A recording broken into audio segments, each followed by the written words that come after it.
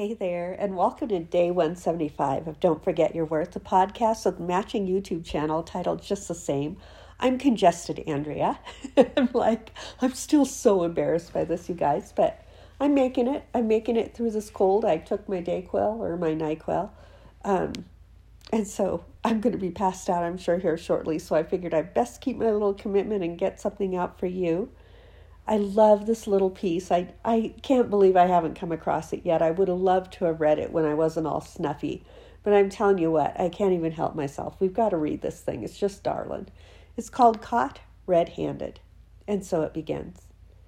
"You make me nuts sometimes," I said, all flirty into the phone, rolling my face into the bed pillow. "You tell me what I need to hear, and I hate it. I hate it." "What did you say?" "I couldn't hear you there a minute," he said, way more mature than I am. "I'm sorry. My face somehow ended up in my pillow. I said I hate it." "But am I right?" he said, all flirty right back. Yes, I said, shrieking into laughter. "But it still doesn't mean I don't hate it." "But we're all good?" "More than good, except I'm going to have to go hang up on you now. Good night, kiddo. Get some sleep. Good night." In parentheses, it says, "I love you." It's unanimous. Discipline stinks.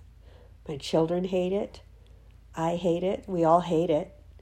Yet the words tell us in Matthew that going to a brother in sin is the most loving thing you can do.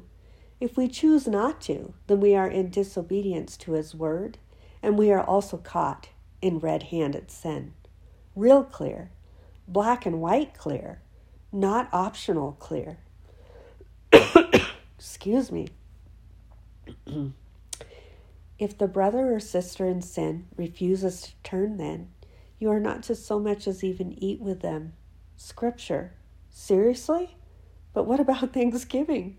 What about family? No? There lies the problem.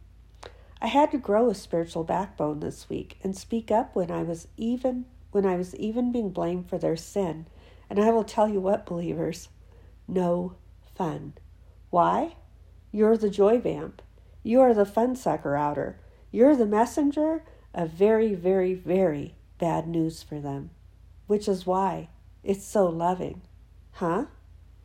You don't want hell for them. And you see that they are well on their way if they don't clear things up with Scripture. Justified, right, blaming. You're the problem. The messenger of truth is their problem. Love them anyway. They will forgive you. I did. Jesus meant every word he said. We will only care about what he said if we care about him. That is the great big if, isn't it? If we love him. He says, and I quote, "Why do you say that you love me when my commandments you do not keep?" Frankly, don't bother. Harsh? Not at all. Loving. Loving. Jesus doesn't want half of you. He wants all of you. Complete commitment to him. Complete commitment to his word. Complete commitment from your family and your children. Complete commitment to your vows. Not an a la carte, pick which scripture you want to follow kind of faith. But Andrea, my husband wasn't shown how to be a good spiritual leader. He didn't have an example to follow. Jesus be his lead. The word be his lead. Proverbs talks about the diligent man, pressing hard after, will not sleep until he has found the wisdom to lead you in a godly manner. Quit making excuses for laziness. You found out how to follow hard after Christ, so surely he can figure out how to lead. You're right, Andrea. What was that? What? I'm right? Because it sounds like you said that into a pillow. I love you.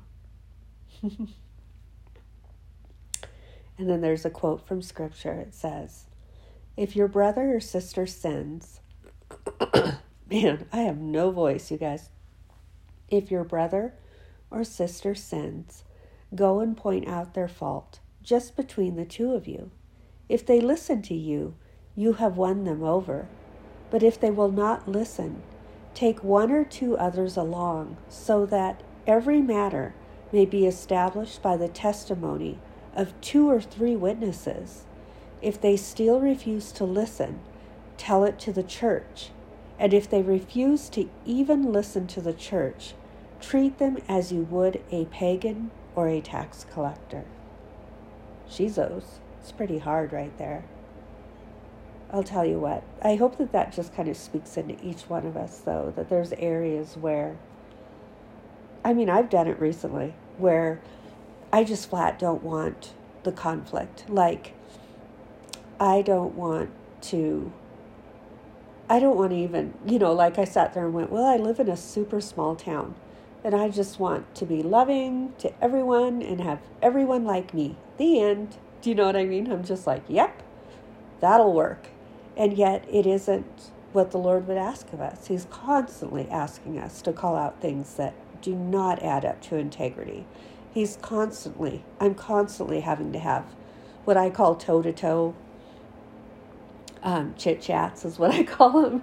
Chit-chats, kind of hard conversations, especially in a management role that I'm in and working with contractors and that sort of thing.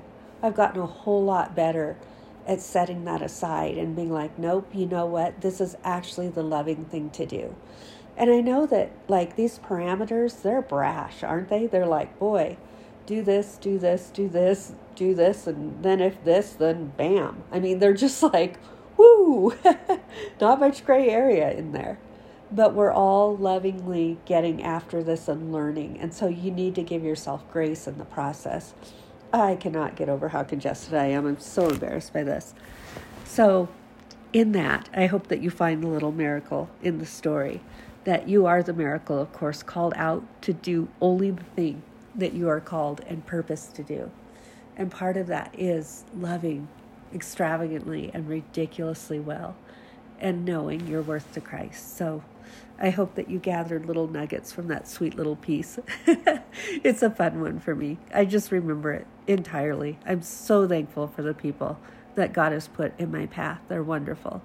So have a great night. And hopefully, like I say, I don't know if I'm going to sound better tomorrow. I'm like, how long is this little cold going to linger? But I'll be chatting at you. You know it. I'll talk to you then. Have a great night. Take care.